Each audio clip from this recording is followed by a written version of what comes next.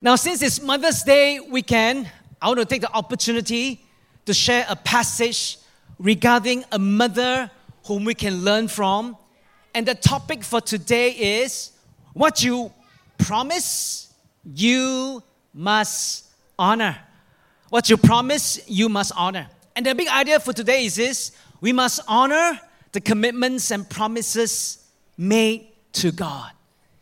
We must honor the commitments and promises made to God. Now, turn with me right now, if you have Bibles with you, turn with me to 1 Samuel chapter 1, and we'll look at the story of Hannah, the mother of the prophet Samuel.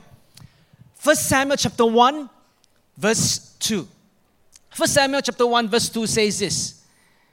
1 Samuel chapter 1, verse 2 says, he had two wives. The name of the one was Hannah, and the name of the other, Peninnah. And Peninnah had children, but Hannah had no children. Now this man is Elkanah.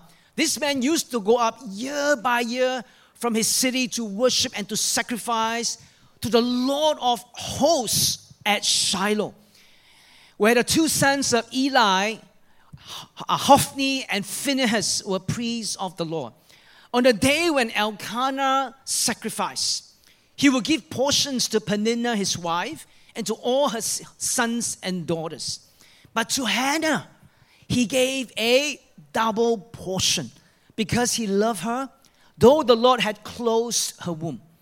And her rival, which is Peninnah, and her rival used to provoke her grievously to irritate her because the Lord had closed her womb. So the passage here tells us that the Lord had closed Hannah's womb and prevented her from having a child. So Elkanah's other wife, Peninnah, would use festive seasons to provoke and to irritate Hannah for not having a child. And it was tough. Tough for Hannah because a wife's worth and identity at home were tied to the ability to give birth. And that's a very cultural thing at that point in time. The thinking then was that one's wife was expected to produce as many children for the family as possible. So Hannah's position as a wife was constantly being mocked and ridiculed by Peninnah, who was out to prove her higher worth and status given the many children that she had given to Elkanah. So given the situation with Hannah, Elkanah could have despised her and cast her aside for her inability to have children. But I must say, church, that Elkanah was a good husband as he did not mistreat Hannah. Now, during their annual pilgrimage, the meat from the animal sacrifice was distributed among the family members after the whole ceremony was done. So even though Hannah was barren, Elkanah gave her a double portion of the meat to express his favor on her. So you can imagine how upset Peninnah felt seeing the favoritism for Hannah when her rival could not produce a child for their husband. That could also be the reason why Peninnah increased her firepower on Hannah during the festive period after seeing Elkanah's love for Hannah and not for her. And that's why verse 7 says this. In verse 7, so it went on year after year. That means this went on. This irritation, provocation went on, right? And as often as she went up to the house of the Lord, she used to provoke her. Therefore, Hannah wept and would not eat. And Elkanah, her husband, said to her, Hannah, why? Why do you weep? And why do you not eat? And why is your heart sad? Am I not more to you than 10 sons? Now, the question is this: why did Elkanah mention about 10 sons here, right? Why not 77 sons? Right? Why 10 sons? A possible reason was the historical link back to the story of Jacob and Rachel in Genesis 29. And if you look at Genesis 29, the story there, Jacob, their forefathers, had two wives, Leah and Rachel. And Jacob loved Rachel more than Leah, but Rachel was barren. So if you look at this story sounds familiar, right, to Hannah's situation. So during Rachel's period of barrenness in Genesis 29, Leah produced 10 sons for Jacob. So in referencing this well-known Jewish story, Elkanah used this story in Genesis 29 to tell Hannah how much he loved her despite her barrenness. And in verse 8, Elkanah asks the three wives, "Why do you weep? Why do you not eat? And why is your heart sad?" You see, Elkanah was trying to comfort Hannah with his ability, right? But you must understand that he did it, but not in the correct manner. And this is where many husbands just don't get it, right? Husbands don't get it, and sometimes we make the same mistake as Elkanah. Because you don't ask your spouse who is in emotional pain and rejection, "Why are you behaving like this? Why? Why are you?" She was in pain. She was being provoked and irritated year after year. She was sad. And the husband trying to use the logical mind, "Why are you like that again this year? Why?" And I know that most men among us, we major in logic, right? But you must understand, men and husbands, our spouses are at a higher level beyond logic. You must understand that, right? We must understand our spouse with our hearts, not just with our minds alone. Can all the wives say amen? And this is a powerful lesson, right, for all husbands and husbands to be. Because Elkanah's three whys, the three why questions, would not resolve Hannah's inner pain and self-worth issue. Yes, Hannah knew that Elkanah loved her more than others. But that could not resolve the deeper issues, deeper pain within her. She needed divine intervention that was beyond what Elkanah could do. And from the story, we can see that Elkanah was indeed a godly man. He was not just pious, he was also very committed to Hannah as a loving husband, despite her condition. Despite Hannah's inability to produce any child for him, Elkanah continued to provide for her and love her emotionally. Elkanah did not allow the ancient cultural lenses and expectations to adversely affect his love for Hannah. Instead, he honored his commitment as the husband to Hannah, regardless of the situation. And I pray, church, that as husband and wives among us, we can learn from Elkanah in this regard here. Because the foundation of every marriage is the commitment of love between the husband and wife. Now say with me, commitment of love. Very important, the commitment of love. Because based on this foundation of love, commitment for each other, we build other aspects of the marriage, such as children, our marital estate, etc., and go on. See, we must avoid building the foundation of our marriage solely on children and marital assets. Yes, they are essential, but they are not the foundation of any marriage. Because if you build your marriage on other things except of love commitment, you will see a rocky marriage when things do not add up.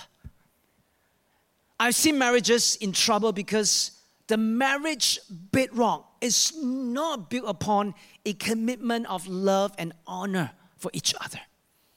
You can have many children and many, many marital assets, but if you don't have the commitment of love and honor for each other, you may end up with an unstable marriage.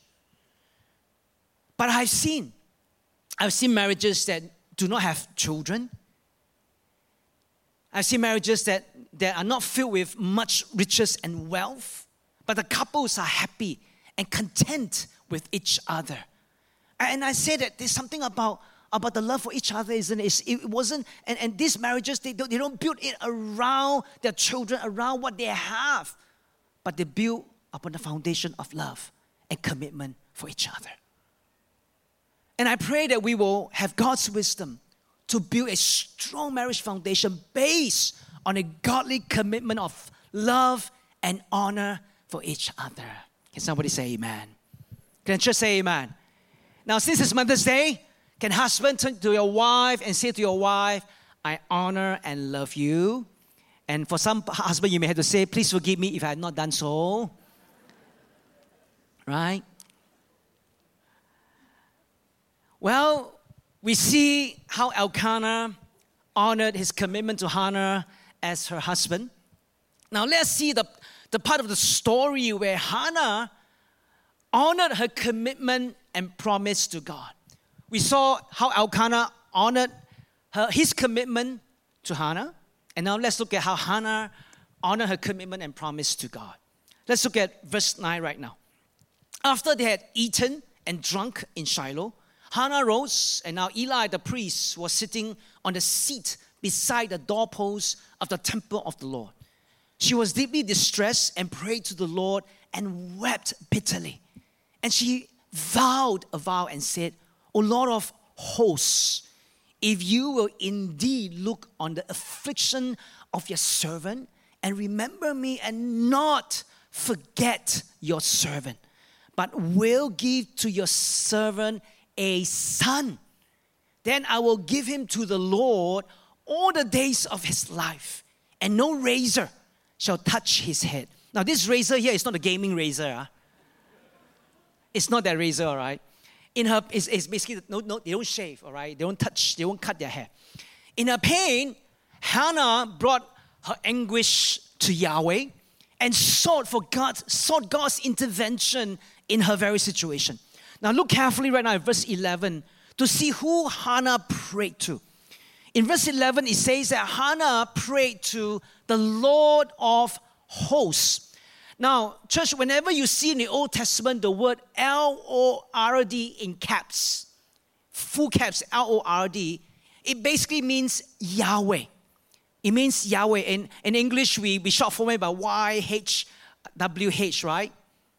Yahweh, Vav-He. So it's basically Y-H-W-H, right? Y-H-W-H.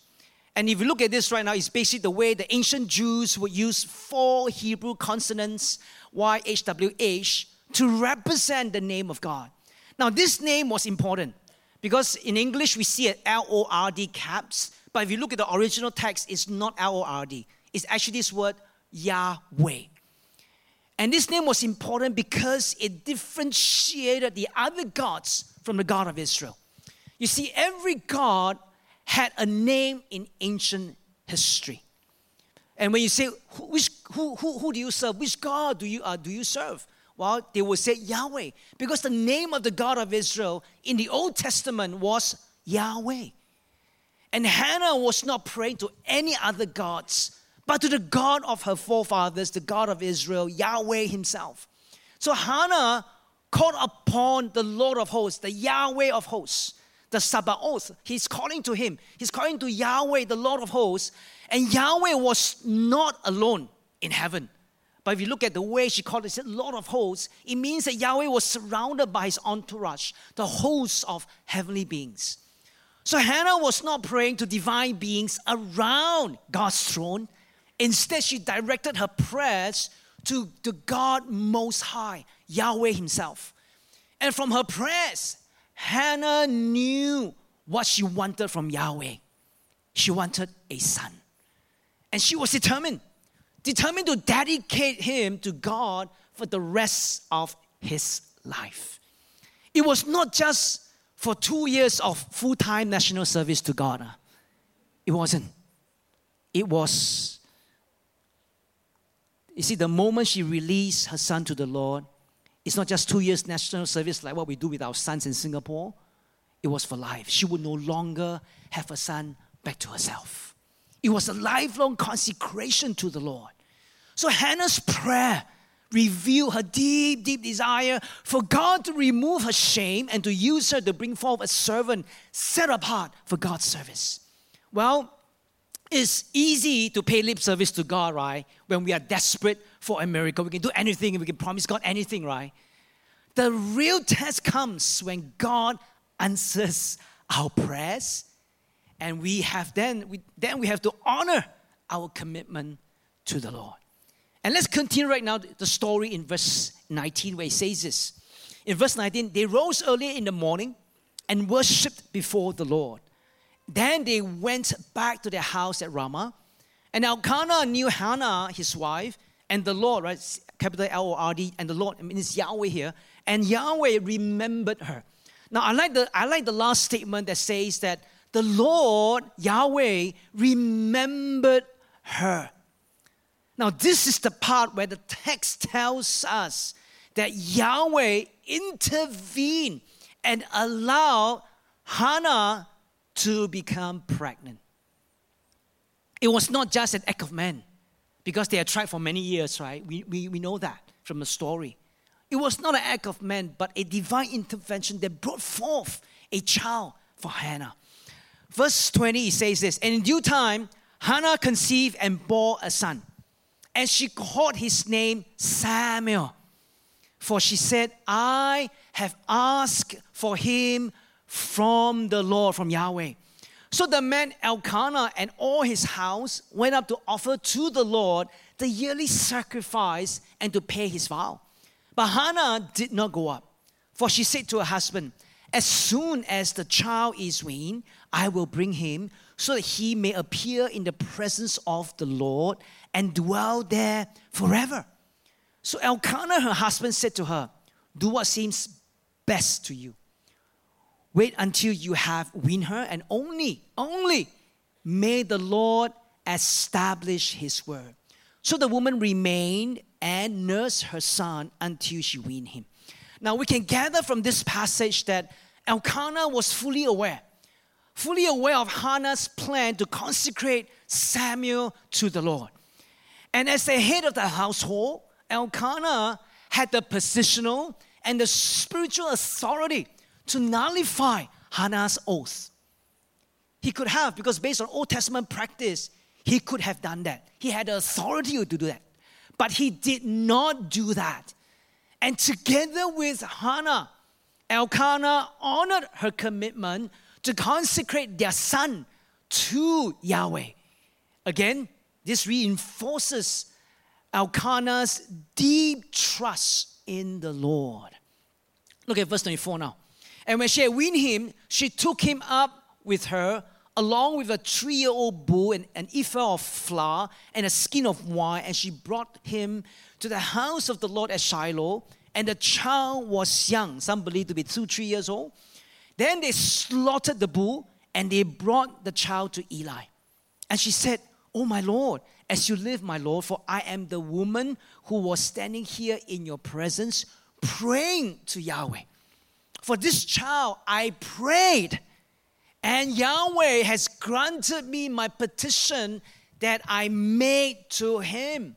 Therefore, I have lent to him to the Lord. And as long as he lives, he is lent to the Lord. And he worshiped Yahweh there.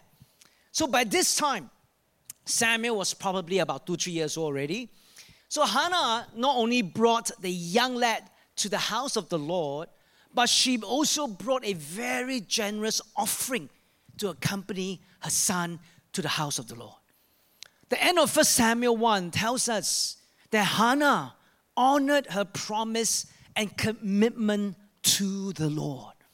And out of Hannah's story, now there are a few important discipleship issues to address as well.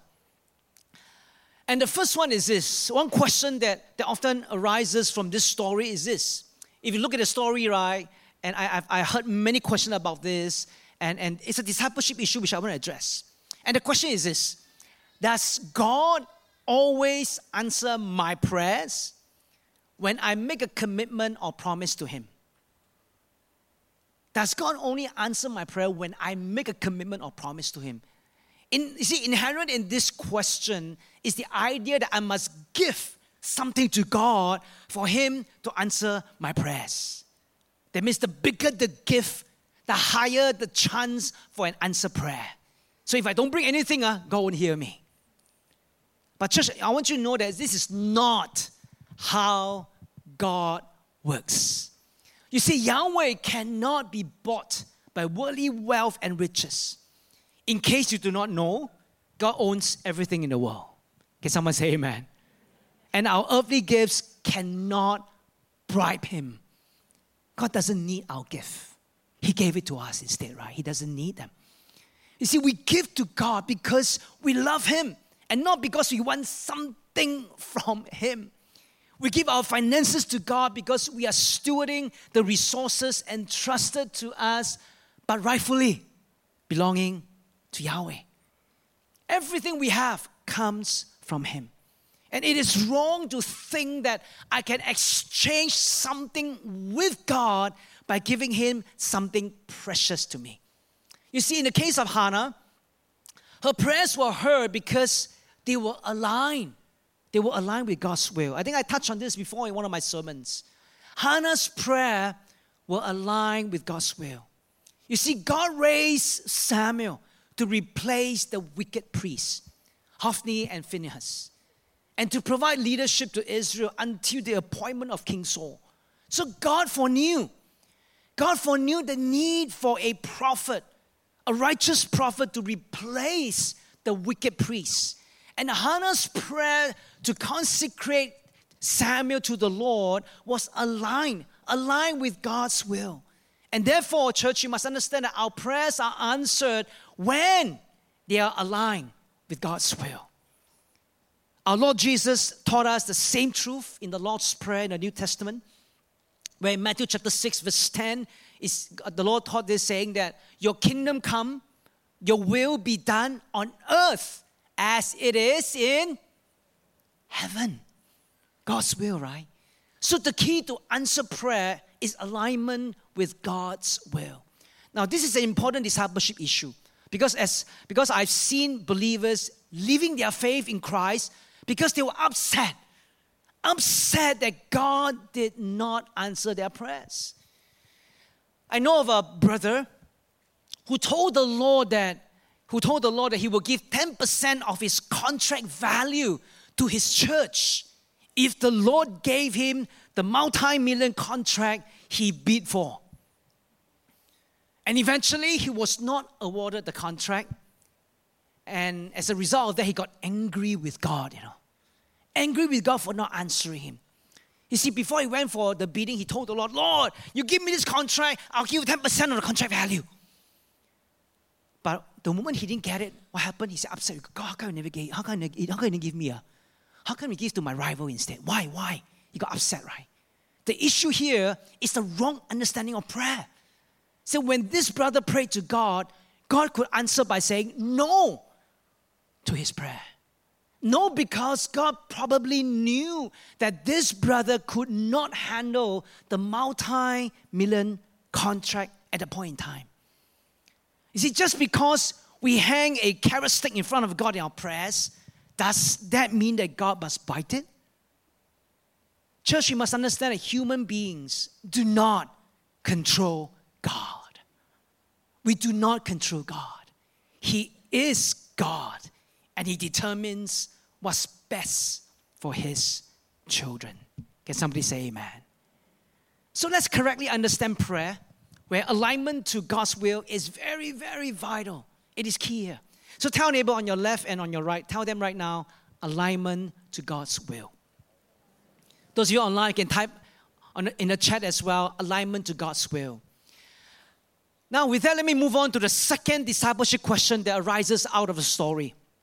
And the question is this: was Hannah shortchanged when she honored God with her firstborn son.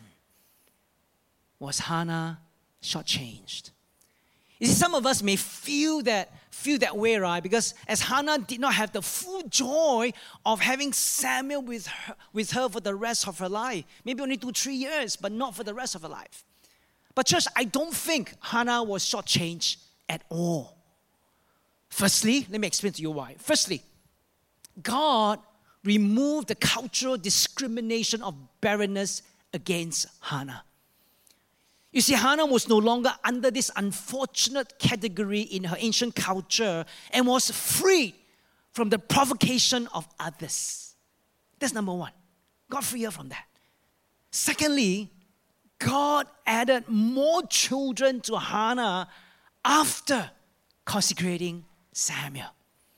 Because in 1 Samuel chapter 2, verse 21, it says this, "Indeed, the Lord, Yahweh, visited Hannah, and she conceived and bore 3 sons and 2 daughters. God did not shortchange Hannah when she surrendered her firstborn son to him. God gave her not 1, not 2, but 5. 5 more children in addition to her firstborn son.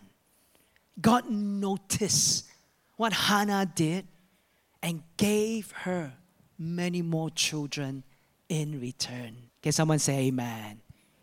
Hannah was not shortchanged in giving Samuel to the Lord. That's the second point. Thirdly, why was it that Hannah was not shortchanged? Third reason is this: God protected Samuel in his growing up years. God protected Samuel in his growing up years. Because in 1 Samuel chapter 2, verse 21, it says, And the boy Samuel grew in the presence of the Lord. Now you must understand, this is a very important statement there. Samuel grew up in an environment of very, very wicked priests. Very wicked. He was, in a sense, raised in that environment as Hannah consecrated her to the Lord and allowed her to serve in the temple. And you must understand that the environment was very wicked. He could have been badly influenced by the evil deeds of the priests and became like them as he was under their tutelage. But no, Samuel was not influenced negatively. God kept Samuel from being defiled by the wicked environment and kept him pure and righteous.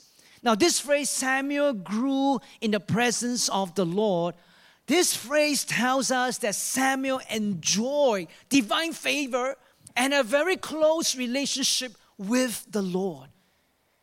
And as I look at this verse, I say, God, this is my prayer as well. My prayer for my children, that they will grow up in the presence of the Lord while living in the world system. They are very close to the Lord, no matter where they would go, isn't it? God's favor and divine presence will keep my children, our children, from being defiled by the worldly values and be set apart for Christ's purpose on earth. Now, how many of you parents here, you want your child, your children to grow up in the presence of the Lord? How many want that? I want that. Growing up in the presence of the Lord. Amen. So therefore, Hannah was not shortchanged when she honored God with her commitment and promise. Now let me share this story and I'll end my sermon with it. Now 5 years ago, exactly almost 5 years ago, I went to check. 5 years ago, I shared the same passage on Hannah from 1 Samuel chapter 1 and 2. 5 years ago, if you're here, you remember this sermon, right? A sister sat in the service, and as she was hearing this being shared, she heard from the Lord in her heart that the Lord would give her a child. And she left the service that day with a deep conviction that the Lord will answer her prayers for a child after being through many rounds of unsuccessful fertility treatments. So that day, she left with a strong conviction that the Lord spoke to her. The Lord will give her a child. And true enough, a few months later, she conceived a child. However, things did not turn out well, and she eventually lost the baby at the 26th week of the pregnancy. 26th week. It was heartbreaking for the family and me because I remember conducting the funeral for this little one, right? This little baby. And I remember conducting the funeral, feeling very sad for the family because of the whole process of the sermon. She conceived, and then 6 weeks later, we had to conduct a funeral for this little one. And the whole episode felt incomplete. And yet we did not have all the answers at the point in time, right? We just cannot explain. And so that was something that I always remember upon my heart. And then 2 years later, I remember that was somewhere in 2018.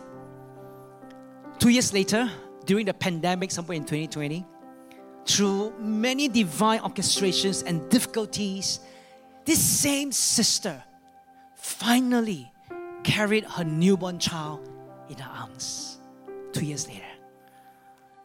I was pleasantly surprised when I received news about this newborn baby. They sent me a picture, and I was like, oh wow, I thought it was somebody else's baby, right? She said, Pastor, this is my baby. And I was like, oh wow. And I could not fully understand what happened, but I could always trust God's faithfulness in fulfilling His word to this sister. Let me show you a picture of this baby right now. So you can imagine, right, when I carried the baby in my hand, I said, oh wow. So we visited them during the pandemic when we were allowed to. Sweet baby, sweet little girl that the Lord had promised, the Lord had given. And allow me to read to you what this sister wrote in her testimony. I told this sister, can you share with the many, many sisters among us your process? And she wrote this. She said this. She says this: infertility is a very lonely journey. You will constantly be told the odds are against you. You can do everything right, but you will have no control over the outcome. Do not give in to despair, even if you cannot see the light at the end of the tunnel. Trust in Him. Trust in God. And let Him direct your path. Remember, it is not your way, but God's way. And His timing is always perfect. Amen. So may this word of encouragement bless those of you who are in the journey of becoming a mother as well. I asked this sister to write her testimony because I want to bless some of us. As you hear this message from Hannah, you may be carrying the same hope, and may you be blessed and encouraged by this testimony. Can all mothers say amen? I can only conclude that when God has spoken, He will do what He promises. God is always faithful. And for us, our role is to honor our commitment and promise made to the Lord. Amen. Let's bow our head and close our eyes, because I believe that the Holy Spirit has spoken to different ones of us here today. And the Holy Spirit is speaking to different ones of us regarding honoring our commitment and promise to God. You see, some of us have made promises and commitments to the Lord which we have yet to fulfill. Some of us may have forgotten about our promises because of the busyness of life. And today, you're reminded again of your promise to the Lord through the story of Hannah. If that's you, you're triggered today you're reminded again to fulfill what you have promised to the Lord. If that's you, I want you to lift your hands all over this place. Say, God, thank you for reminding me of my promise to you. If that's you, lift your hands to the Lord right now in response to the word, thank you. That's right, lift your hands. Say, God, thank you for reminding me my promise to you. And I need to fulfill what I promised. Thank you. I see the hands up there as well. Thank you. If the Lord has reminded you something between you and Him, and you're triggered today to remember what the Lord has answered, how the Lord has answered you and what you have said to the Lord, lift your hands to say, God, thank you. I remember, Lord. Thank you. Thank you. Thank you for reminding me again. Hallelujah. You know, some of us, we struggle to fulfill what we have promised to the Lord because we are afraid that we may be shortchanged.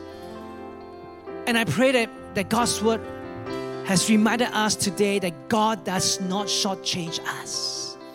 And if that's you, you're saying, God, help me to trust your faithfulness and goodness, that you will never shortchange me.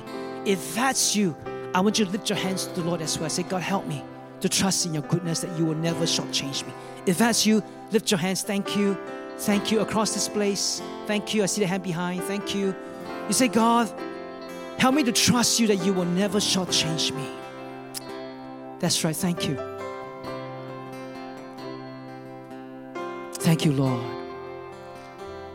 For those of us who are married, husband and wife, one of our promises before the Lord is to honor and cherish our spouse. And our marriage vows remind us never to take each other for granted, but always to love and cherish each other till death do us part. And today on Mother's Day, you want God to strengthen your marriage vows and to give both of you a deeper love for each other, to continue this journey of life before God. You say, God, help us to grow stronger to fulfill our vows to each other. If that's you, lift your hands to Him as well. All over this place, if that's you. Thank you. Thank you. Many hands. Thank you. You say, God, help me to remember my vows, the vows of my marriage, that my marriage vows to you. Help me to honor and to always honor this vow that I made before you. If that's your desire, lift your hands all over this place as well. Thank you. Thank you. Many hands all over this place. Thank you. Thank you. One last group. You need God to intervene in your situation. It can be for a child you desire, an issue that only God can resolve, or a prayer request that only God can fulfill for you. You need a miracle of God's intervention like Hannah. I want you to lift your hands all over this place as well, if that's you. That's right. Thank you. Thank you. Many hands. Thank you. Thank you. Thank you. That's right. If you need God's intervention like what God did for Hannah, lift your hands all over this place to Him. Thank you. Thank you. Church, would you please stand with me right now all over this place? Would you please stand? Now, for those of you who have lifted up your hands, it's time. It's time to bring yourself to the altar as what Hannah did, to present yourself to the Lord for God's intervention.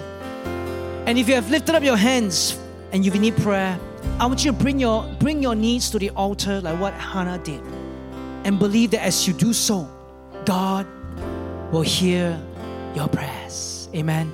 As the team leads us right now, I open the altars. If you need prayer, you come. For those of you who are married, if you need prayer for your marriage, for God to strengthen your marriage, you come as well as husband and wife. I want to pray and bless you that God will hear your prayers. Amen. All my life you have been faithful, and all my life you have been so, so good. With every breath that I am able, I will sing of the goodness of God. All my life,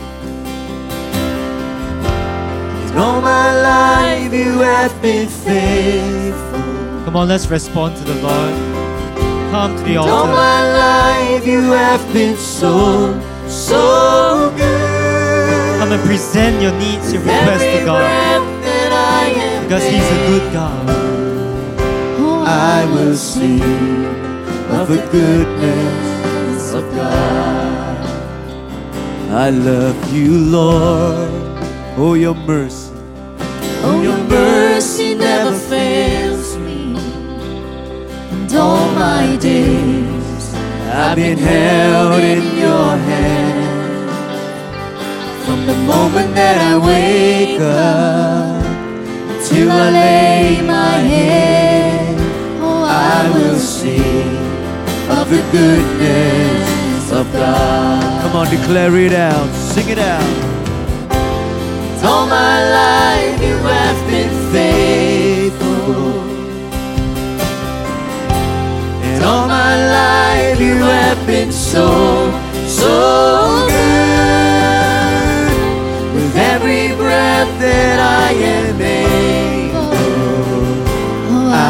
will sing of the goodness of God. I love your voice, I love your voice. You have led me through the fire in darkest night. You are close like no other. I've known you as a father, I've known you as a friend. I have lived in the goodness of God.